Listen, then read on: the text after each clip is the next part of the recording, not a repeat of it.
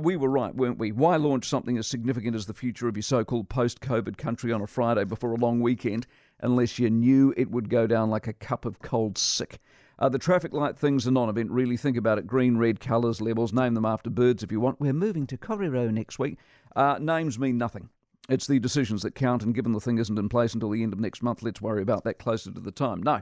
The killer, the kicker, the insult, the infuriation, and they knew it, was this mad insistence on 90% double jab for everyone, everywhere. The sheer unfairness was seen by every single one of us that had bothered to make an effort and try and do our best, do our part to get on with this. And for that, there's a great big fat middle finger from Ardern, sucked in good losers. This is a government that loves the lazy, the hopeless, the recalcitrant, the wayward. This is a government that can't hold the successful back enough.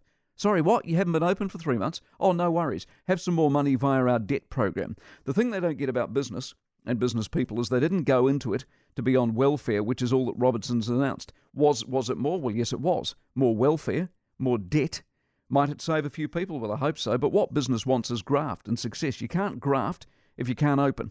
It'll be in excess of 3 months by the end of this mess. A quarter of a year, shot to pieces, propped up by welfare. What else? Yet more money for Maori authorities to do God knows what to get the jab rate up. Waiting for recalcitrant DHBs. Very DHBs the government's wanting to get rid of because half of them are so useless. But no, just before we dump them, let's wait for the very last hopeless one to drag itself across the 90% line. And all because, one, they don't trust their own health system, and two, they never got the vaccine here in time before Delta shut us down and made fools of them as they still peddled their elimination delusion. As a result, they've blown the whole year to bits. This is a divided country. It's an angry, let-down country full of those who want better versus a government that's mesmerised by control and power, aligning themselves with the deadweights, the tin hat wearers and the incompetent. Honestly, I have seen and dealt with them all since Muldoon. There have been some ropey days, yes. There have been some ropey players, yes. But this lot are setting records for useless and, worse than useless,